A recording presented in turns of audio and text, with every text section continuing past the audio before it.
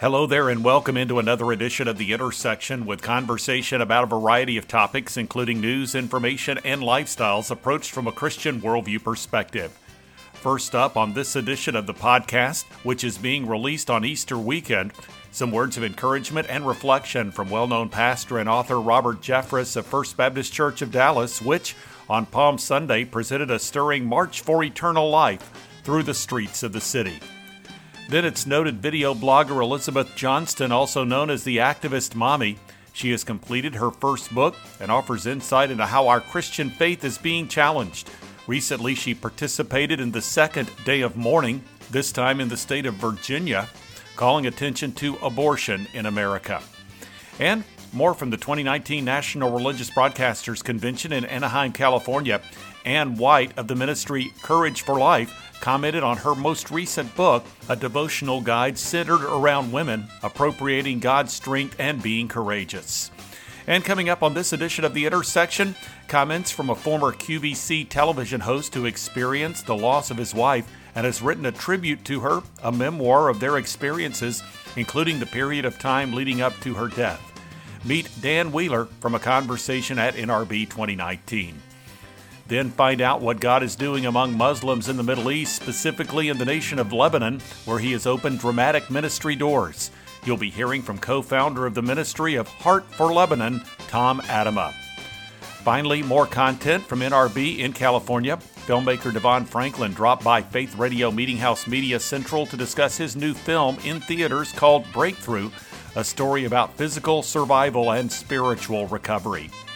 This is The Intersection, a production of the Meeting House, and I'm Bob Crittenden. Robert Jeffress is the senior pastor of First Baptist Church of Dallas, which held its annual March for Eternal Life on Palm Sunday. He visited with me during Holy Week to discuss the Easter story and its implications for Christians and the world today. Here now is Pastor Robert Jeffress. Well, we had our largest turnout ever, about 4,000 Christians marching through the streets of downtown Dallas, holding a giant illuminated cross. And, you know, Bob, most people engage in marches because they're angry about something. Yep. Well, we're not angry about anything. We wanted to share with our city and through the media with our nation the joy that we have in Christ. And as we enter this Holy Week, when we remember the crucifixion, the resurrection of Christ, we thought a great thing to do on Palm Sunday would be to march in a joyous way. We had a Dixieland jazz band leading the way to share our joy in what Christ has done for us in providing what we all needed most, the forgiveness of our sins. So we had a joyous celebration. We marched through the streets of downtown Dallas to a downtown park, Clyde Warren Park, and we had a brief worship service there. Michael W. Smith, the Grammy Award-winning composer and singer, was with us, and he sang, and then I brought a brief message from John chapter 3, and we gave those in the park an opportunity to trust in Christ as Savior. Awesome. Now, how many years has your church been doing this? This is the third one that we've done. A lot of churches I know have something on Good Friday, which is great, but we thought there's not that much that happens on Palm Sunday. So we actually make Palm Sunday a day that we encourage people to bring their unsaved friends to the service. We always have something special. This year it was Michael W. Smith, and I preach a special evangelistic message. And the reason we do that is this gives people an opportunity to invite their unsaved or unchurched friends. We had hundreds and hundreds and hundreds of people who don't know Christ here yesterday, and I preached a message on the 6 trials of Jesus and gave a clear evangelistic presentation and an opportunity for them to respond. And we found that when we get them here on Palm Sunday, then Easter's an easy sell to invite them to come back. Well, something that I understand that you were doing prior to Palm Sunday involved church members who have actually written down either first names or initials of those that they're praying for during this Easter season. So comment on that if you would. Yeah, this giant cross. It's huge and it's illuminated. We had in one of the common meeting areas of our church, and we had markers there, and people could actually write the name, first name or initial of somebody they were praying for to come to faith in Christ, and somebody that they would commit to invite on this special Sunday. So that cross that we carried through the streets of downtown Dallas had all of these names written on it, people for whom Christ had died. Pastor, I wanted you to just share how you have found that people during this Holy Week commemoration, this time of reflection, really can maybe put aside some of the distractions that are so easy to get caught up in and really focus squarely on the cross and the empty tomb. Well, there is so much going on in our country right now, in our nation, and I was reflecting on why did we have such a huge turnout last night, and I think more and more Christians are coming to the realization that the greatest answer for what this world needs, the answer isn't going to come out of Washington, D.C. It's not going to come from a vibrant economy. It's going to come from a right relationship with God. And we as Christians have the only answer to that. And, yesterday I preached on the trials of Jesus and about the suffering he went through, being scourged and on the cross and bearing the sins of the world. And I reflected on that moment when Jesus was in the Garden of Gethsemane. I had just been there a few weeks ago. And, he prayed, Bob, Father, if there is any other way, let this cup, this experience pass from me. And heaven was silent. God didn't answer because, in fact, there was no other way. And, the fact is we have people tell us there are many ways to God. There are many roads that lead to heaven. Look, if there's any other way to heaven other than the death of Christ, then Christ's agony was totally unnecessary. He need not have gone through that experience. But the reason he went through that horrific experience was it was the only way to pay for man's sin. And I think that gives us great confidence as Christians to share this message, not out of hatred, but out of love. Then remind people, Jesus said, I am the way, the truth, the life. No man comes to the Father but by me. Robert Jeffress here on The Intersection. The website for the ministry Pathway to Victory is ptv.org. Next on this edition of The Intersection, it's the activist mommy Elizabeth Johnston, author of the book Not on My Watch, How to Win the Fight for Family, Faith, and Freedom.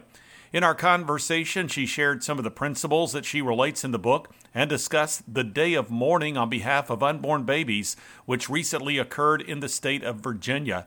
The first one took place in the state of New York. Here now from that conversation is Elizabeth Johnston. I just said in Richmond on Saturday, we are every bit as savage as the pagan cultures of old that sacrificed their babies to idols. But hopefully, through what we are seeing, the savagery, we are hoping that the enemy has overplayed his hand. We're hoping that the left has overplayed their hand. And that because of the awakening of the sleeping giant of the church, people rising up and saying, I'm no longer going to be on the sidelines. I'm going to get on the front lines of this battle to save the lives of these babies. We are hoping that we are going to see a national awakening and revival. And that's what the Day of Mourning has been all about. It's just been about national repentance and awakening and revival. So I hope your listeners can go to dayofmourning.org. There's a place they can donate to our huge venue expenses that we have, and they can see other ways that they can get involved in this movement to end child sacrifice. You are the mom of 10 children. When did when did the call come, or when did the lights go on for you where you saw, okay, I've been raising my kids, my husband and I, we're raising a family, we are in this position. When did or how did you feel like God called you into, as we might say, another space where you actually became, well, the activist mommy? Right. Well, for 20 years, my husband and I have been engaged in the pro-life battle. My husband is a medical doctor, so that provides him with unique opportunities to stand for life. And we have raised our children on the front lines of abortion clinics for 20 years now, taking them outside on the sidewalks to pray and to offer help and the hope of Jesus Christ to men and women going in. And so that has always been a part of our lives. But I've always just been a diaper bag toting, homeschooling mother, never intended on being a public figure. And what happened to change that was really two pivotal things. One, the Kim Davis clerk situation in Kentucky. If you recall, the clerk who would not sign the homosexual marriage license, the county clerk there, and she was placed in jail, shackled and placed in jail for acting like a Christian in the country of America. That really shook me when I saw that my children and future grandchildren were in grave danger of no longer living in a nation that allowed them to be Christians. And then the second thing was when Obama issued his transgender bathroom directive. And I knew that, grown men were going to be allowed in the shower rooms and dressing rooms of my daughters. I no longer recognized my country. And I said, I have got to get off of the sidelines and on the front lines of this issue. And I filmed my first video after the transgender bathroom directive situation with Target and all of that happened. And I mean, the rest is history. 70 million video views later, lo and behold, there was a hunger for a bold and biblical response to these social and moral issues. Of course, there were some providers that were not particularly fond of what you had to put out there. So you've found yourself on and off of Facebook periodically, right? Yes, all the social media platforms have attempted to censor me, and the story of me a couple of years ago getting banned from Facebook because I quoted what the Bible said about homosexuality ended up going worldwide, very viral. That was back when you weren't hearing about Facebook censorship every day. It was kind of a new story. And that really catapulted my platform. And, that's what people need to realize. When tough things happen to you, when you get pushback because of the stands you're taking for righteousness, so many people cave at that point instead of standing at that point and watching what God does to bless you because you stood. I have watched time and time again over the last 2 years as I have reached a moment of great challenge, and as much suffering as you can experience in America, which isn't very much. But when I come to a crossroads like that, my God ends up taking my platform and just catapulting it to such a bigger place than I could have ever dreamed. And that's the place where Christians often fold, where they often go into hiding because they're not willing to be persecuted for righteousness' sake. And we need to embrace the small amount of persecution that we get in this country, or our children aren't going to get a small amount of persecution. They are going to be martyred for the cause of Christ in this nation. We've got to rise up and be salt and light in our culture, or as Jesus said, we will be trodden underfoot by men. Elizabeth Johnston here on The Intersection. The website address is activistmommy.com. At the 2019 National Religious Broadcasters Convention in California, Ann White, founder of the ministry Courage for Life and author of the book She is Strong and Courageous, discussed aspects of her ministry, which includes ministry to women in prison, some of whom have received copies of that book. Here now is Ann White. When Broad Street, a wonderful publishing company of devotionals, when they came to me and asked me to write a 90-day devotional, they gave me this title. They said, we want the title of your book to be She is Strong and Courageous. So I began to pray about it. And I had devotions I'd been writing for 3 or 4 years. I had plenty of devotions to contribute to this. But this message meant something very special to me. When I thought about this and I prayed about it, the Lord just really impressed upon my heart that She is Strong and Courageous needed to be a book that inspired women to buy the accounts of other women of the Bible and women in history and in our culture today. So when we talk about She is Strong and Courageous, what I've done is I've written 90 devotionals, and we take it topically. Maybe one day it's on compassion, one day it's on forgiveness, one day it's on trying something new. All things that we need sometimes we need courage for. And what I do is what I've done is taken God's Word and taken Scripture that we focus on for that particular day, that particular topic, and then I marry that with the influence of a woman who's gone before us. It may be a woman of the Bible like Ruth or Esther or Lydia or Rahab even, or it may be someone in history or in our culture today like Ruth Bell Graham, or there's this wonderful story about her in compassion. There's a wonderful story about Linda Fuller, one of the co-founders of Habitat for Humanity, and how they just completely went a different direction. Sometimes God takes us in a completely different direction. So that's that day. And we look at Linda Fuller's story and how she and her husband allowed the faith that they had in the Lord to change the course of their life completely and birth a ministry that now has helped to house millions of people. Well, I mentioned earlier that this book is actually available to those that you work with in the prison system, but it's not a book that is specifically for that group of women only, but it's a message that can really resonate with people, women, no matter what their circumstances might be, I would say. Correct. Yeah, the devotional is on our website. It's on Amazon. You can get the devotional, She is Strong and Courageous, anywhere. It didn't start out for the prison system. Obviously, this was for every woman from every walk of life, and just a nice devotional to wake up in the morning and be inspired by God's Word, be encouraged to apply basic principles, and be inspired by a woman of God who's walked that journey before you on a particular topic or particular aspect of life. What was wonderful is that Broad Street has been kind and generous to offer this to inmates. And so as we work in the prison system, and we have many of our systems have tablets for their prisoners, Broad Street has offered this as an upload that these women can also wake up every morning and go to God's Word and go to this devotional and be inspired to make courageous changes in their life. You know, we all need hope. No matter who we are or where we are in life or what we're going through, we all need hope in every moment of every day. And God's Word has that for us.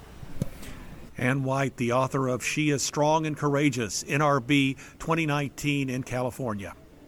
Well, Ann, as we conclude, you mentioned earlier, and I wanted to return to this because obviously the whole topic of fear is so important. And as you mentioned, you have seen women who are struggling with fear.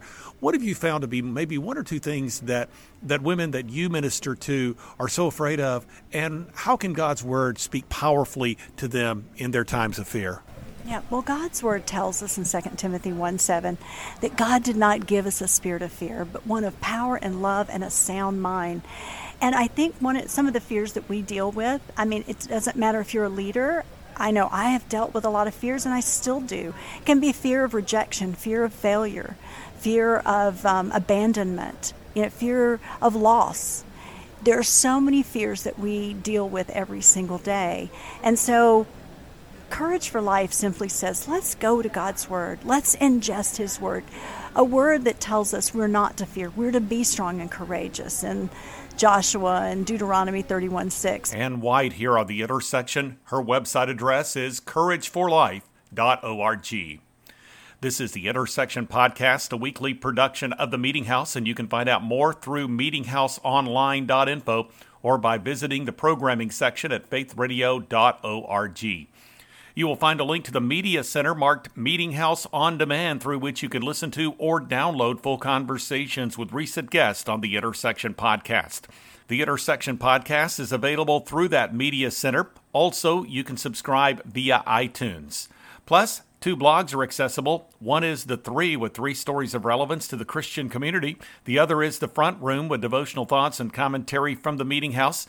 And you can follow me on Twitter and access the Meeting House Facebook page. There's also a link to video content, including recently added content from the NRB convention in California. The Intersection Podcast and conversations from the Meeting House program are also heard through the Faith Radio app. Learn more about downloading it for your smartphone or tablet by visiting faithradio.org. The podcast is available through a number of other apps as well. Again, that website address, meetinghouseonline.info, or go to the programming section at faithradio.org. The co-founder of Fearless Faith Ministries and author of the book Hurricane of Love, My Journey with Beth Wheeler, former QVC television host Dan Wheeler, visited the Faith Radio Meeting House Media Center at the 2019 NRB Convention in Anaheim. From that conversation, here is Dan Wheeler. Every night was a challenge, and many times I'd be with her all day in a hospital or in a chemo suite, and I'd have to go in at night and host a show. And QVC there's no script, there's no teleprompter. It's all in your head and your prep and what you've done. And I usually would prep 4 to 5 hours for a show.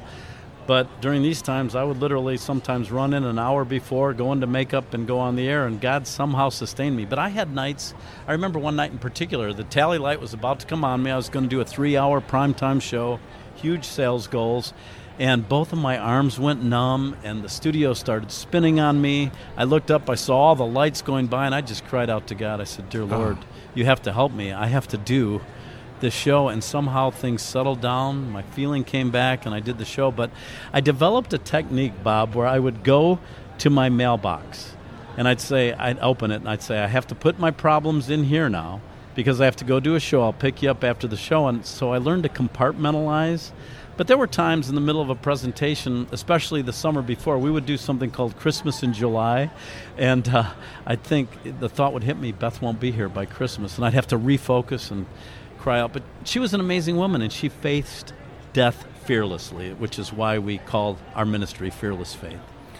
Dan Wheeler joining us today. It's NRB 2019 National Religious Broadcasters at the Anaheim Convention Center in California. This is the Meeting House on Faith Radio. Well, Dan, let's talk about Beth and how she faced the final, it would turn out to be years of her life. Again, the doctors had said she maybe had a year or so to live. She actually lived 3. Right. She was, as the book title suggests, she was a hurricane of love. She is someone that touched people in a positive way. Yes. And the name of the book is Hurricane of Love, My Journey with Beth Wheeler. So what are some of the ways that your late wife really dealt with the fact that she was dying? Well, it was interesting. We wanted to pursue some natural therapies, and I had learned about what they were doing in other countries, but she had great faith in our doctor, and we had an excellent medical team. So we did chemo, and we tried to really approach it positively. Chemotherapy days became chemo dates, like we were going on a date.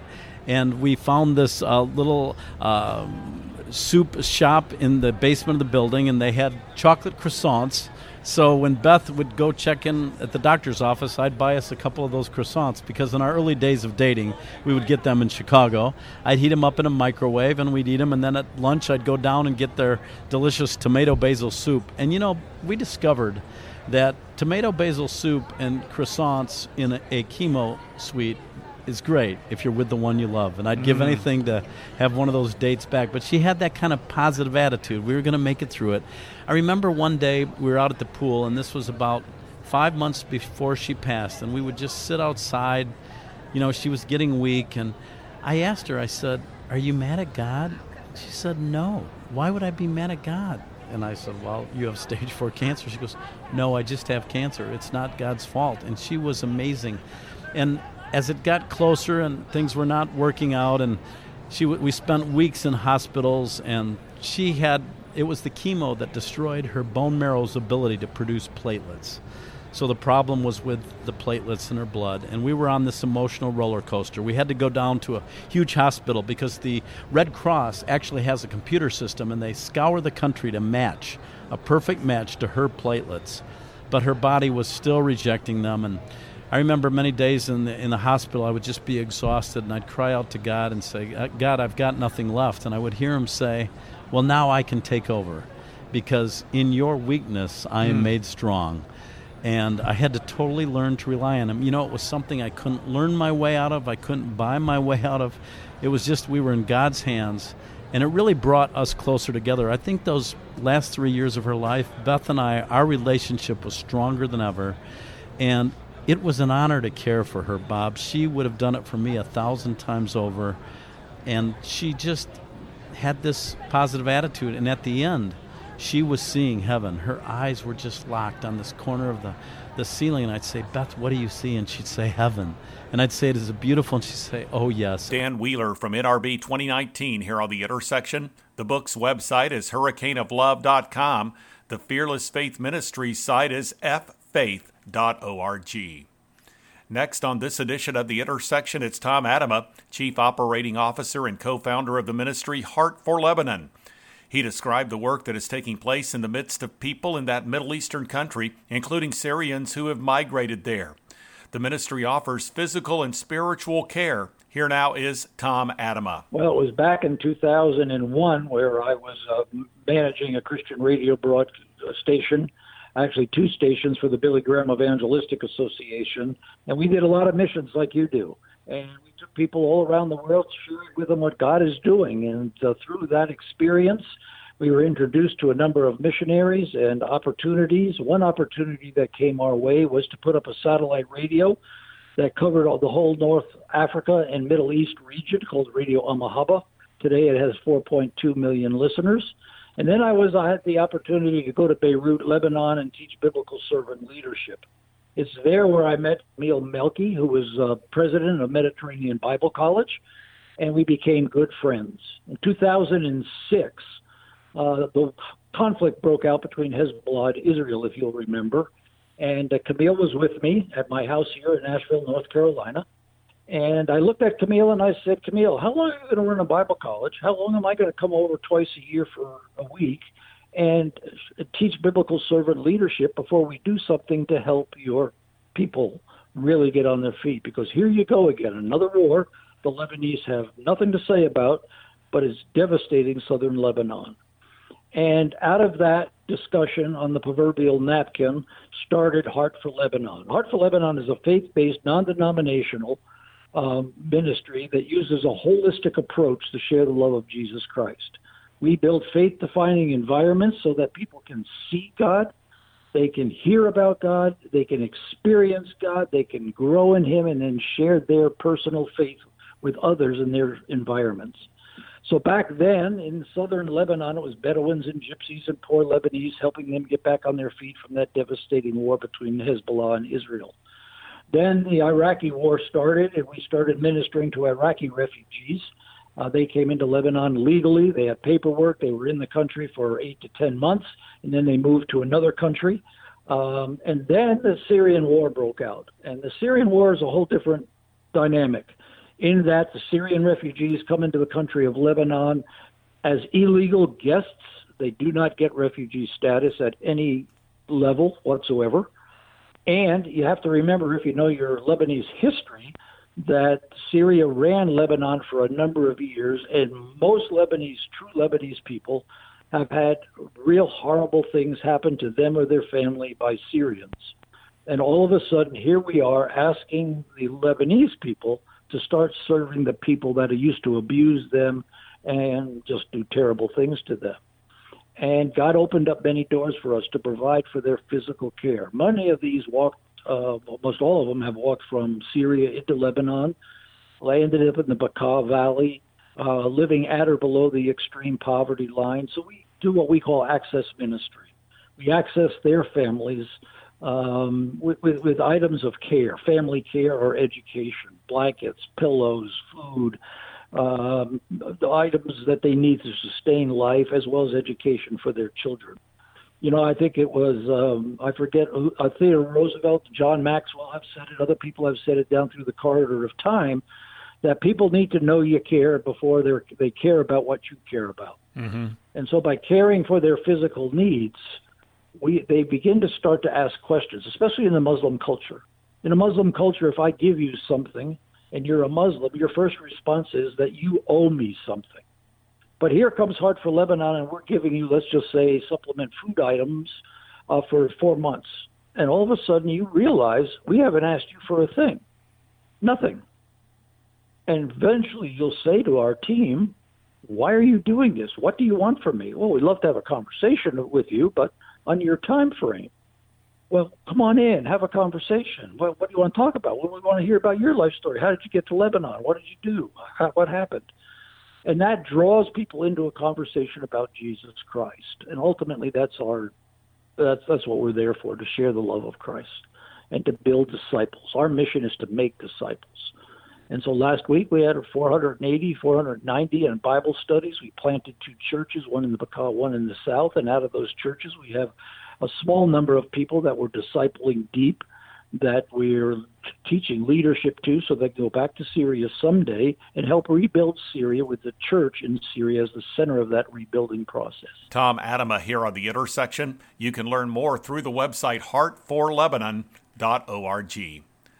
Finally, on this edition of the Intersection Podcast, producer of the film Breakthrough, Devon Franklin, visited Faith Radio Meeting House Media Central at the 2019 National Religious Broadcasters Convention in Anaheim to discuss the film, its concept, and story elements. From that conversation, this is Devon Franklin. I think you can never just keep repeating yourself. I think it's always keep growing and finding new stories.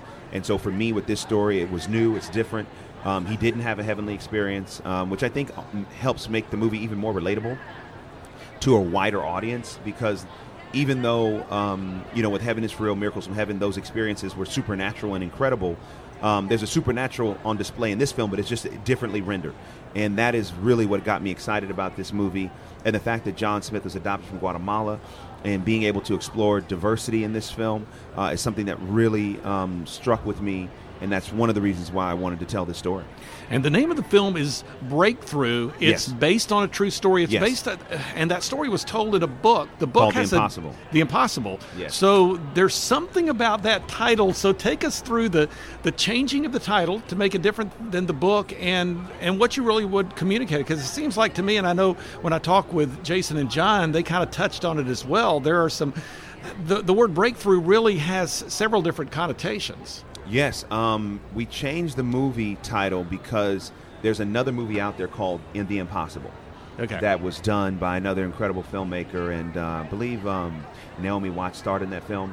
So more people knew in that movie, The Impossible, than the film we were developing. And so we wanted a new title. And our executive at Fox, Marissa Paiva, while we were in pre-production, she hit me up and said, hey, I think the movie should be called Breakthrough. And I said, wow, I love that. I said, I think that's right, because it does operate on so many levels, John breaking through the ice, the spiritual breakthroughs that they had, the emotional breakthroughs that happened in the film. So I love the title Breakthrough, and I think it's also more tangible. I think we all need a breakthrough or have just come through a breakthrough. And so there's something very powerful about the title that helps articulate what the journey of the movie is about.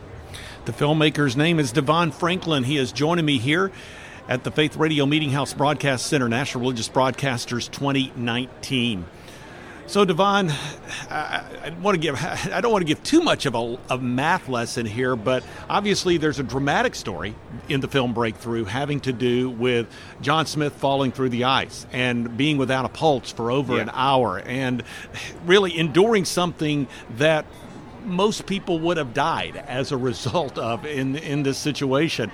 You have a mother's strong faith, and you have a story that God obviously intended to tell through this young man and his family. So if you had to break it down as far as the percentage of the movie devoted to the ice incident and its aftermath and some of the other lessons of the film, the impact on the Smith family and on John, how would that break down roughly?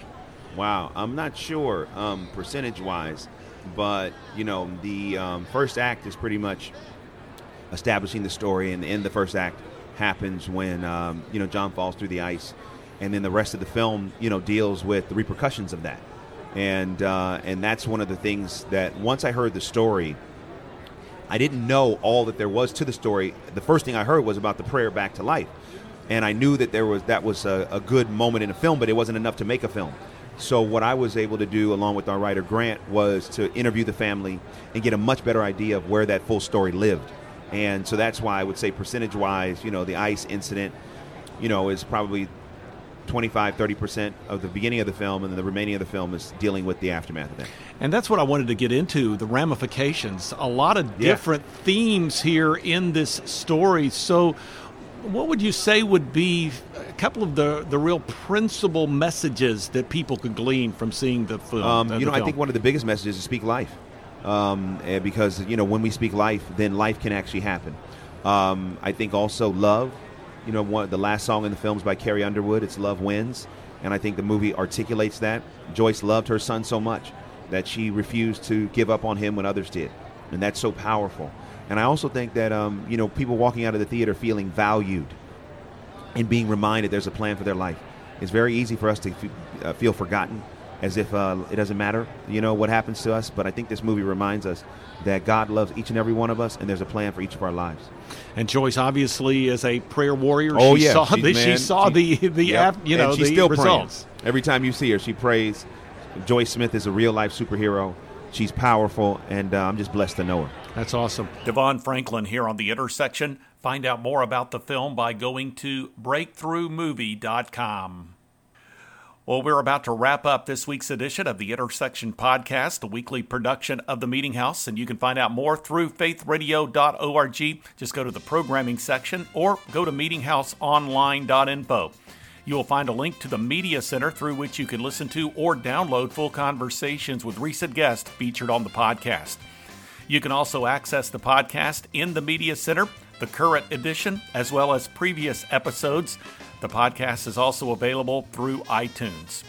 And there are connections to 2 blogs. One is The Three, with 3 stories of relevance to the Christian community. The other is The Front Room, with devotional thoughts and commentary from the Meeting House. You can also follow me on Twitter and access the Meeting House Facebook page, and there is a link to video content, including recently added content from NRB 2019. Content is also available through the Faith Radio app and other apps. Learn more when you visit the website meetinghouseonline.info or go to faithradio.org and visit the programming section. Well, thanks for joining me for this edition of the Intersection Podcast. I'm Bob Crittenden.